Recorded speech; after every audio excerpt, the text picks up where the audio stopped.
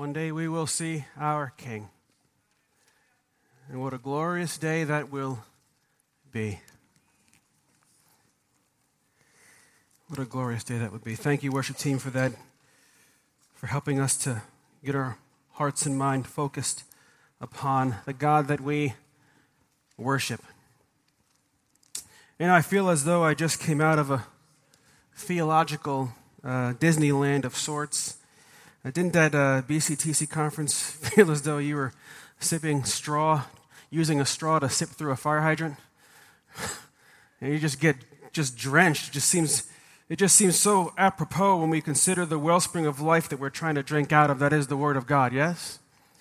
And so don't be surprised if you ran out of that conference theologically dripping wet. And there's no way that anybody could come out of that conference dry. There's no way that anybody could come out of that conference and not learn something in terms of our heart condition before the Savior. But be that as it may, we are still marching through our series on building upon our heritage here at Faith Church. And we've been looking at an array of themes in the Scriptures, particularly with an emphasis of looking through the book of Ephesians. We've been looking at themes such as you are a saint, you are blessed in Christ. Not only are you blessed in Christ, but you are adopted in Christ, you are chosen in Christ, you are blessed in Christ, you are so forgiven in Christ, and you are redeemed in Christ. And so for today, we're going to be looking at another one of those themes, just marching through the text of Ephesians. And we're going to be looking at the theological notion of the fact that you are united with Christ. You are united with Christ. You know, time would fail us with what the Word of God has to say on this matter of our being in union with Christ, our being united under the banner of one King, one Lord.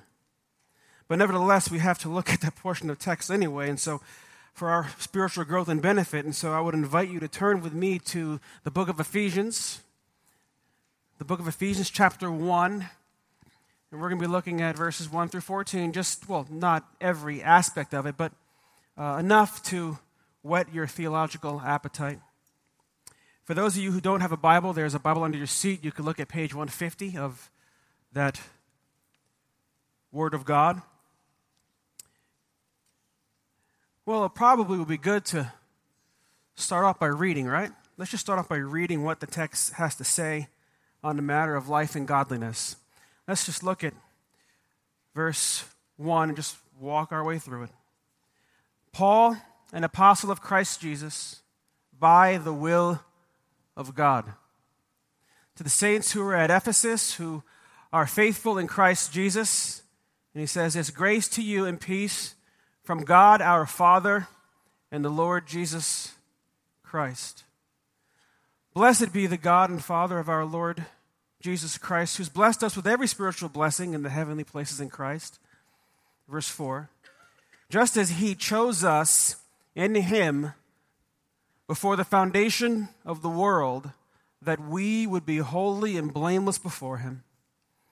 In love, he predestined us to adoption as sons through Jesus Christ to himself, according to the kind intention of his will, to the praise of the glory of his grace, which he freely bestowed on us in the Beloved. In him we have redemption through his blood, the forgiveness of our trespasses, according to the riches of his grace, which he lavished on us. In all wisdom and insight he made known to us the mystery of his will, according to the kind intention which he purposed in him, with a view to the administration suitable to the fullness of times, that is, the summing up of all things in Christ, things in the heavens and things on the earth.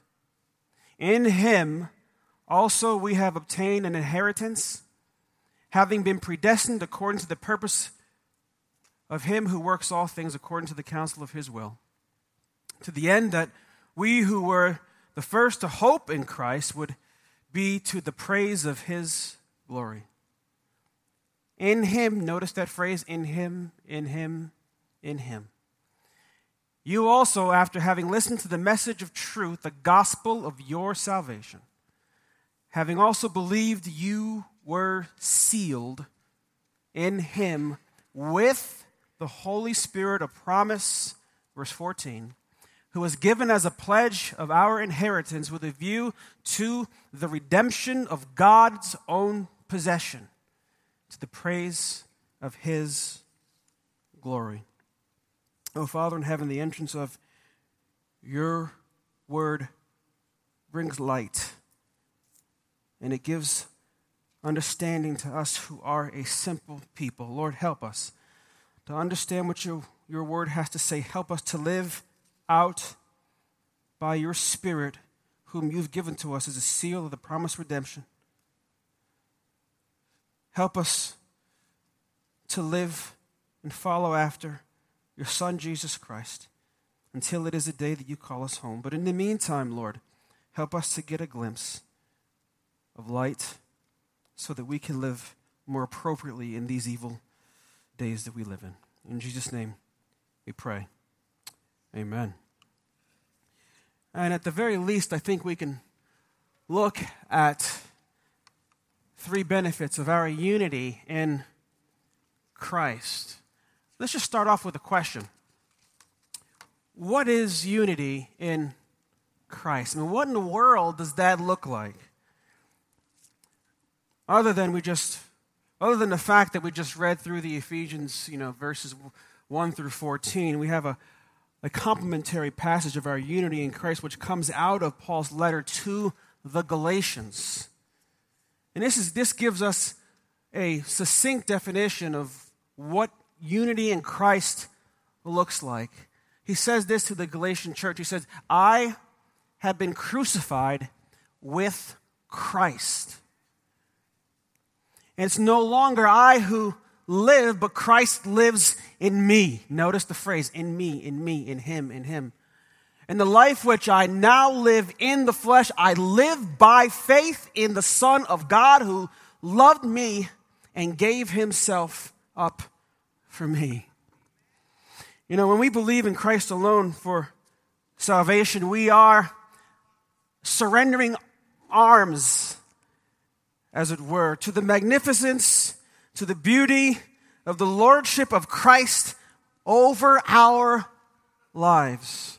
We are spiritually participating with the Lord in his crucifixion in the sense that we are taking up our cross and following after the goal of the upward call of God in him. I mean, it's nothing short of the hymn I think we've all heard before. Crucified with Christ, my Savior, to the world and self and sin, to the death-born life of Jesus, I am sweetly entering in. What a sweet union it is for you and I to behold the wonder and glory of his name, to be under the banner of the cross, to live in light of the cross until he calls us home. But to participate in Christ's crucifixion, because it entails a gruesome dying to yourself. Living under the banner of Christ entails a gruesome dying of me, myself, and I. And since part and parcel of our participation involves Christ working in us the hope of glory, Christ has made spiritual undertakings for us to complete the work which he began in us, in his fellowship of suffering, yes, to his death conformed to be. And I am going with my Savior all the way to Calvary. My friends, outside of that union, outside of us being united with Christ, outside of that union, there is no hope. There is only hopelessness. Outside of that union in Christ and with Christ, outside of that union lies a hopeless despair. Outside of that lies a world that is passing away along with its passing pleasures. There is no saving good. There's no eternal good, John Piper would say. There's no God-exalting good, no soul-satisfying good comes to us except as we are connected to Christ. But if you are in Christ, and I believe that most of you are, if you are in Christ, I want you to know that our union with Him means, first, our eternal salvation is secured. Your eternal salvation is so evermore secured. Notice what Paul said in Ephesians verses 7 through 8, chapter 1. It says, in Him, again the phrase, in Him we have redemption through His blood, the forgiveness of our trespasses, according to the riches of His grace, which He lavished on us in all wisdom and insight. In redemption, in salvation came at an incomprehensible eternal price paid to buy the freedom of the one who was under bondage in sin. And under sin's bondage, spiritual death, it is the paycheck, as it were. It's the paycheck given to every man because the wages of sin is what? Is death. So what did God do for sinners like you and me? He broke the power of canceled sin.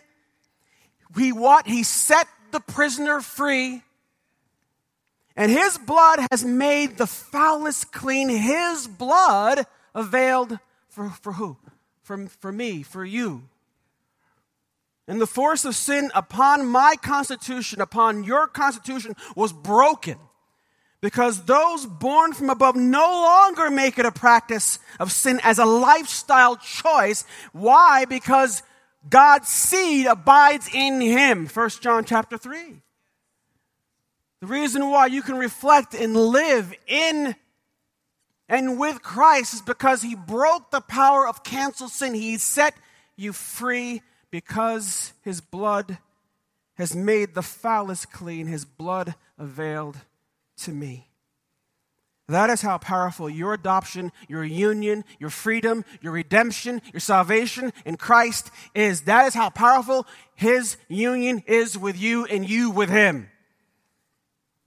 In the beloved, God's marvelous grace calls me to dwell in His wonderful place, yes?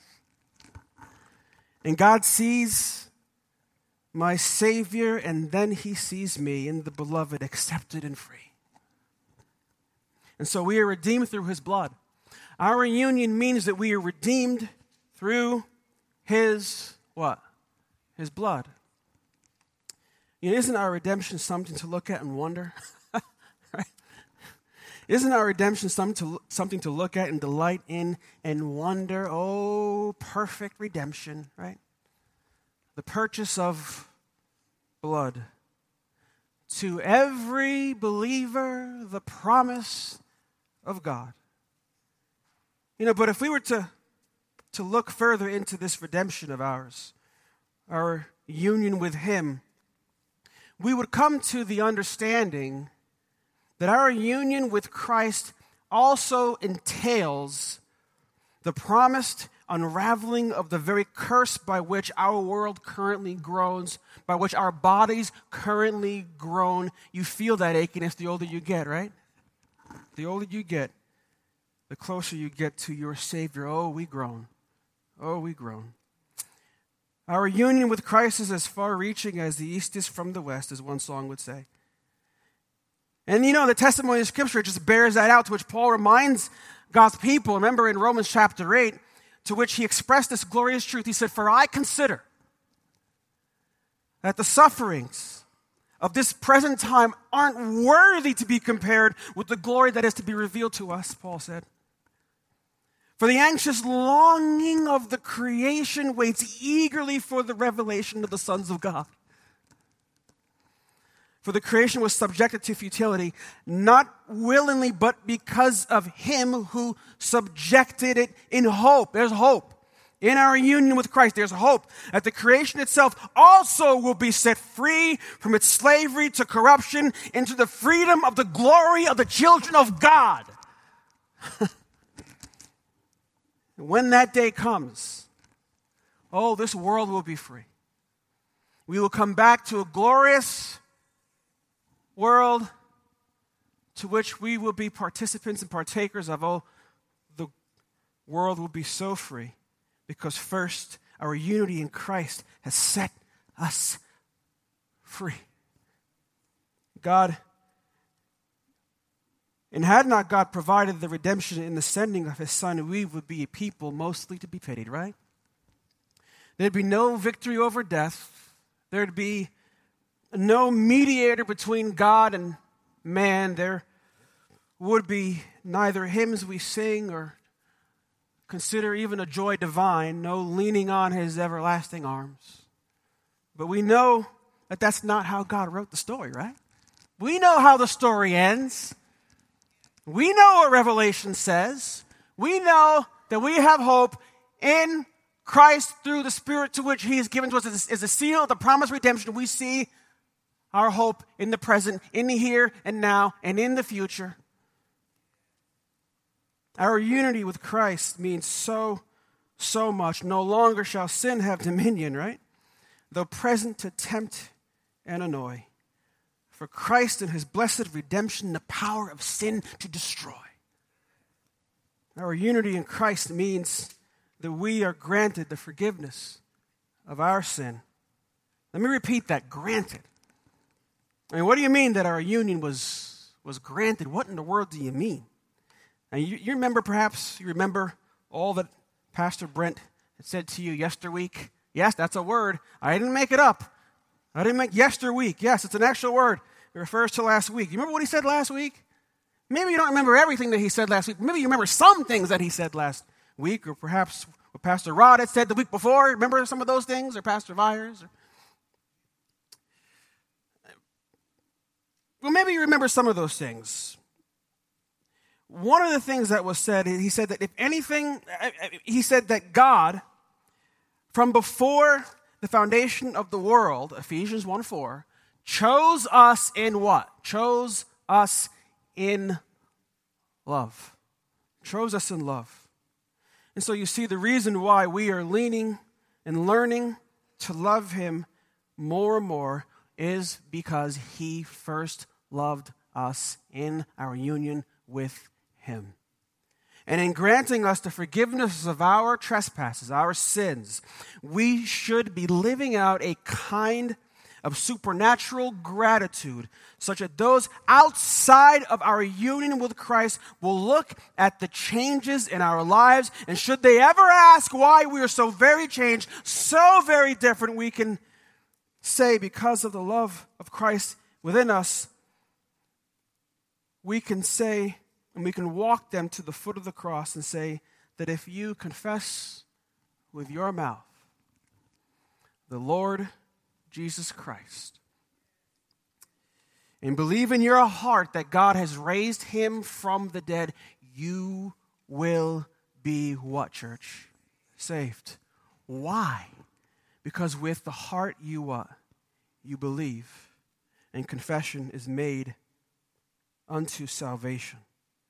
And so God's promise to all believers, even to the vilest offender who truly believes, that moment from Jesus, a pardon receives. He receives a pardon on the cross. God looked at Christ and saw you. Now he looks at you and sees Christ. And our unity in Christ is born out of God's love to us, in that we partake of the riches, the rich fat of his grace. And this means that we can never, ever,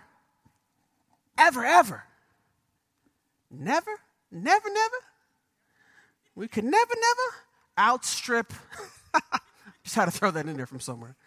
We can never, ever outstrip God's grace. One pastor said, Pastor MacArthur, he says, we cannot sin beyond God's grace. Because as wicked as and extensive as our sins might be or become, they will never approach the greatness of his grace. His forgiveness is infinite, and he lavishes it without measure upon those who trust in his Son. Man, we can say an amen to that one, can't we? Or Pastor Vars will say, you can say,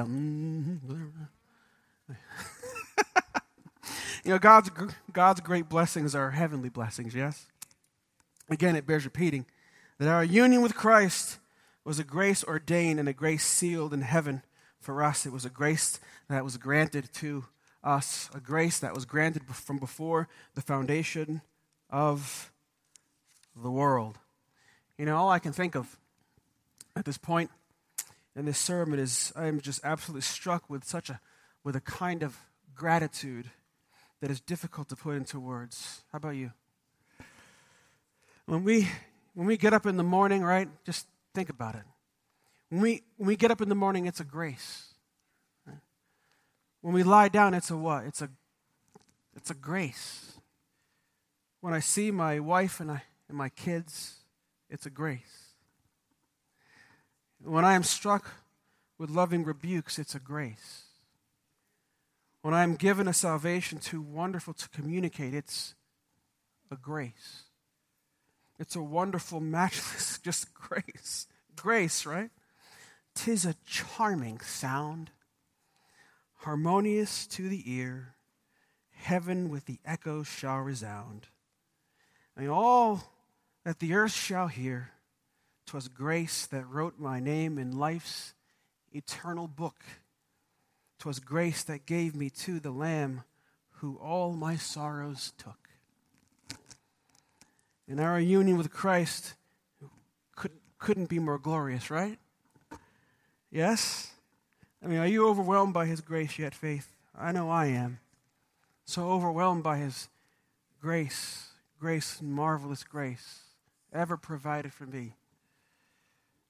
The depth of our union of Christ, it knows no bounds. It's an endless sea of delight and grace. We have an inheritance with Christ. Do you understand what that means? To have an inheritance with Christ, he's given you his bounty. He's given us his Son. This was something that the Apostle Paul prayed for. You didn't know that, right?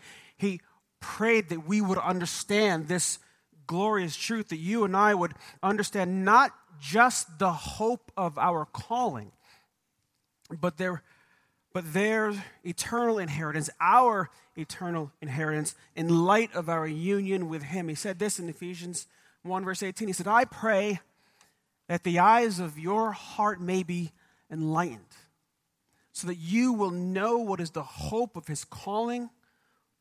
He wanted you to know that. He wanted God's people to know the hope of their calling. What are the riches of the glory of his inheritance in the saints? Notice that phrase. What are the riches of the glory of his inheritance in the saints? I can almost picture it, in my own cartoonish way.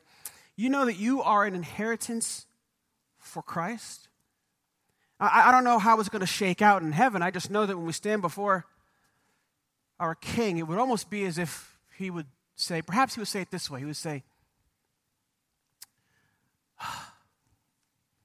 I offer to you as an inheritance, perhaps one angel would say, Luke Lambeth, he is your inheritance, O Jesus.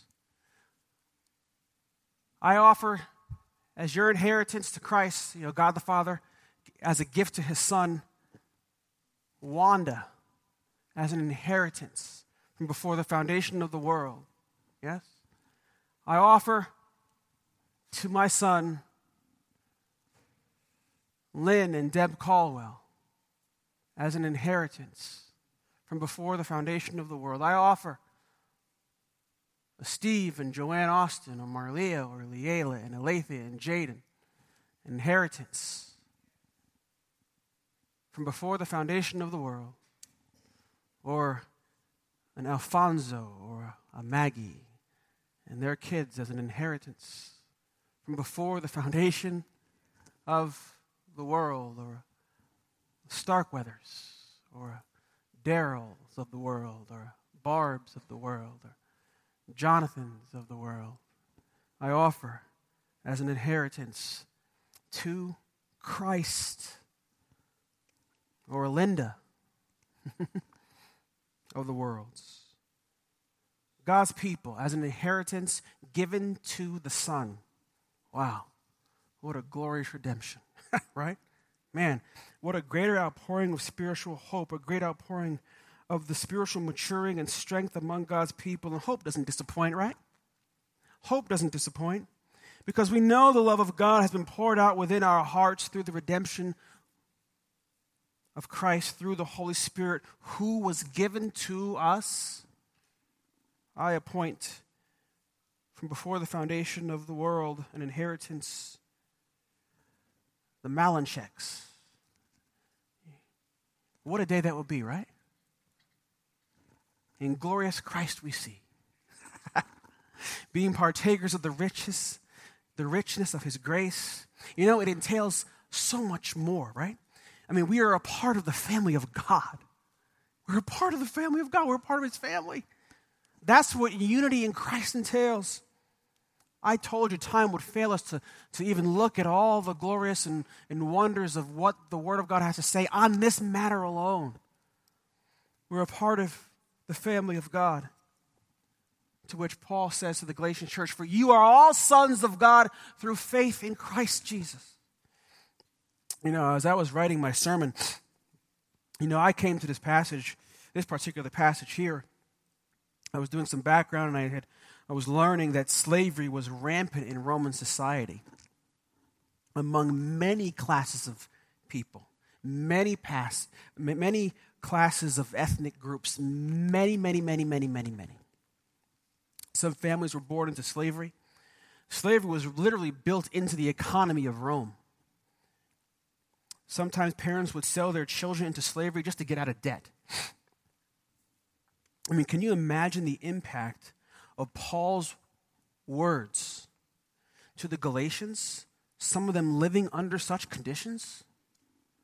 And Paul said to them that if they repent of their sins, God will be their Father, and they would be sons and daughters to him. And I can only wonder what they're saying. Perhaps they're saying, are you saying that some of them perhaps still slaves, are you saying that I can be free? Is that what you're saying, Paul? Impossible. I can't be free. But we know. What is it that we know? That nothing is impossible with who? With God, right? The debt I owed, I could not pay, for I was helpless from the fall. Yet still I heard the Spirit say that Jesus paid it all. And he, my debt upon the cross, he died to set me free. When nothing else could pay the loss, he gave himself for me. That is why we are free. If you were raised without a family, you can have one in the beloved, right? If you have no father or mother, God can be your father.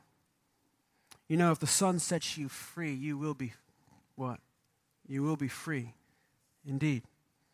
I say these things as Jesus would put it. In this world, you will have so many tribulations. But Christ has overcome the world. Our union with him is such a shining star of hope in a world waiting for the revelation of the sons of God. Right? We're co-heirs with Christ. Your union means that we are co-heirs with Christ. We're co-heirs with Christ. Listen to what Paul said to the Romans. Paul went everywhere, right? He was a church planner. Paul went everywhere. And this is what he said. He says, if children, heirs also, heirs of God and fellow heirs with Christ, if indeed we suffer with him, so that we may also be what? Glorified with him. Because Christ, died the death you died and lived the life that you should have lived, our union with him follows a supernatural glorification and reign upon this world which has yet to experience, that we have yet to experience, yet we look forward to, right? We look forward to that day. And, God's word, it hasn't left us without understanding of these things. Our union with him follows the Holy Spirit, which is given to us, who gives us a better reception of things divine. We receive an understanding of the word of God insofar as the mysteries of the word of God has been revealed to those who are in Christ. Look at verses 8 and 9. He says, but we know this, that in all wisdom and insight he made known to us the mystery of his will. The word wisdom, it's interesting. The word wisdom, Paul has in mind that of seeing and knowing the truth. And in seeing and knowing what to do and the understanding, it refers to how I use and do the truth in my own life and seeing which direction I need to take. In other words, I think it seems pretty apropos, don't you think? That we're living out Ephesians chapter 1, verses 8 and 9. Can I say that? Do I even dare say that of Paul's letter to the Ephesian church? Because, the BCTC conference is born out of this passage such that we implement the spiritual capacity to grasp those great truths of life, making known what is now so clear to us, the mystery of God and his will, which is made known. That is who? Jesus Christ, the hope of glory. The BCTC conference is that reflection. It's a reflection, really, of the carrying out of that grace that Paul talks about in Ephesians chapter 3, with reference to what he has in mind, the unfathomable riches of Christ.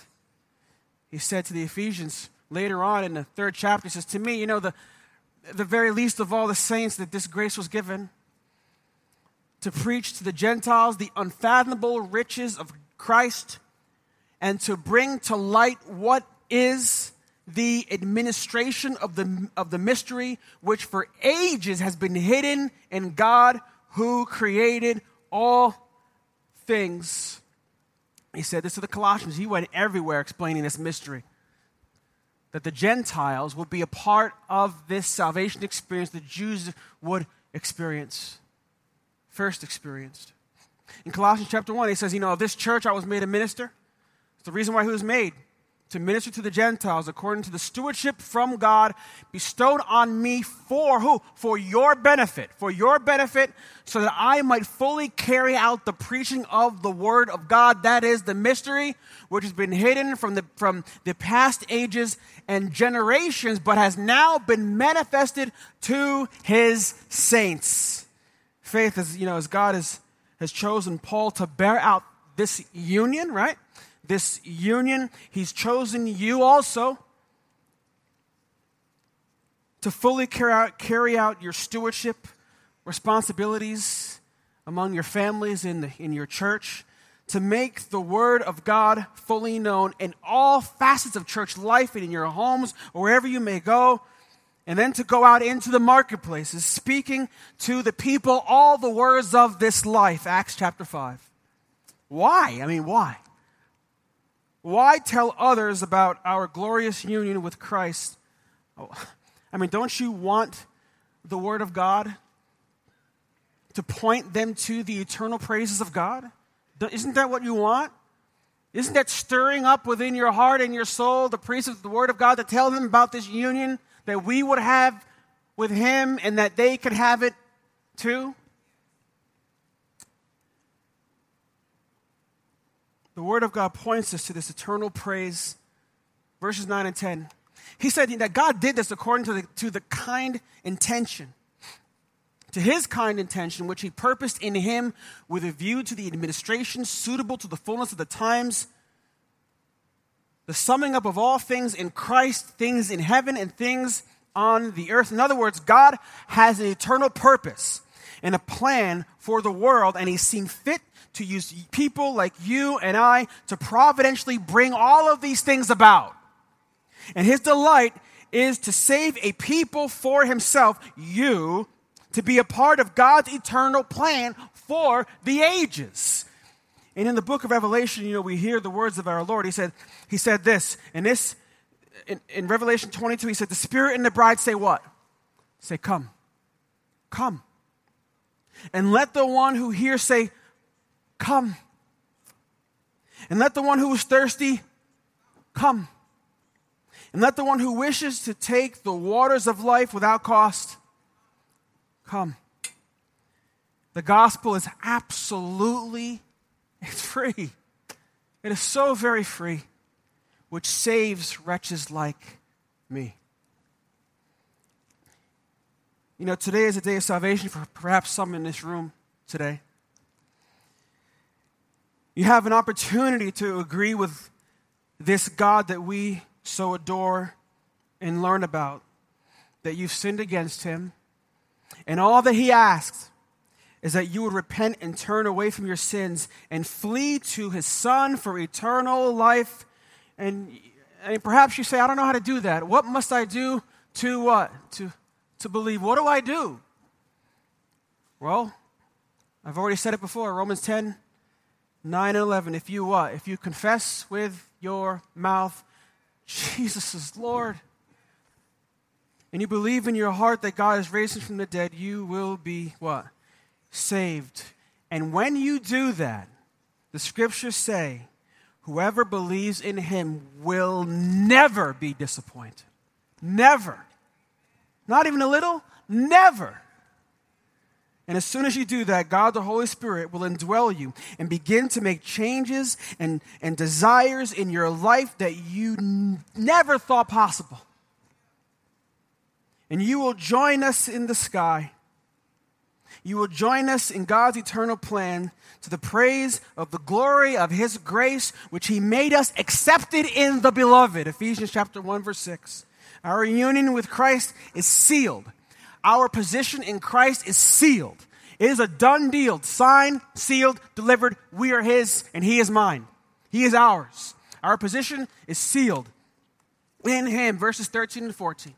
In him you also, after listening to the message of truth, the gospel of your salvation, having also believed, you were sealed with the Holy Spirit of promise, who was given as a pledge. It's the pledge. It's a promise. You believe in Christ, he will save you, and the third person of the Trinity will reside in you. The third member of the Godhead who was given as a pledge for our inheritance with a view to the redemption of God's own possession to the praise of his glory. In other words, you are his. He belongs to you. And he promised that, and he sealed it with the Holy Spirit. I mean, you want to talk about another unfathomable grace in our unity with Christ. The Holy Spirit is given to us. Are you serious? Yes. Is given to us, to believers, to give the believer as the first, primary, perfect assurance of our salvation, and that we belong to him as his treasure possession. Are you serious? Yes, I'm serious. And so, I want to be a part of the family of God, don't you? Aren't you glad to be a part of his family? I mean, aren't you glad to be a part of this union with him in the present, but also it will be fully accomplished in the future because of his redemption accomplished and applied? I'm so glad I'm a part of the family of God. I've been washed in the fountain, cleansed by his blood. Join heirs with Jesus as we travel this sod, for I am a part of the family of God. From the door of an orphanage to the house of the king, no longer an outcast, a new song I sing. From rags unto riches, from the weak to the strong, I am not worthy to be here, but praise God, I belong. Let's pray. Father in heaven, thank you, Lord, for your redemption. Thank you, oh God, that we can be so part of this union in Christ. Thank you, oh God, that we can live and move and have our being in you. Help us to live out with joy this union. May we not stray. And if we do stray, oh God, pull us back fast. Pull us back fast. Let not the allurements of the world entice us. You entice us. You bring us joy. You bring us satisfaction, because only you can satisfy. In Jesus' name we pray. Amen.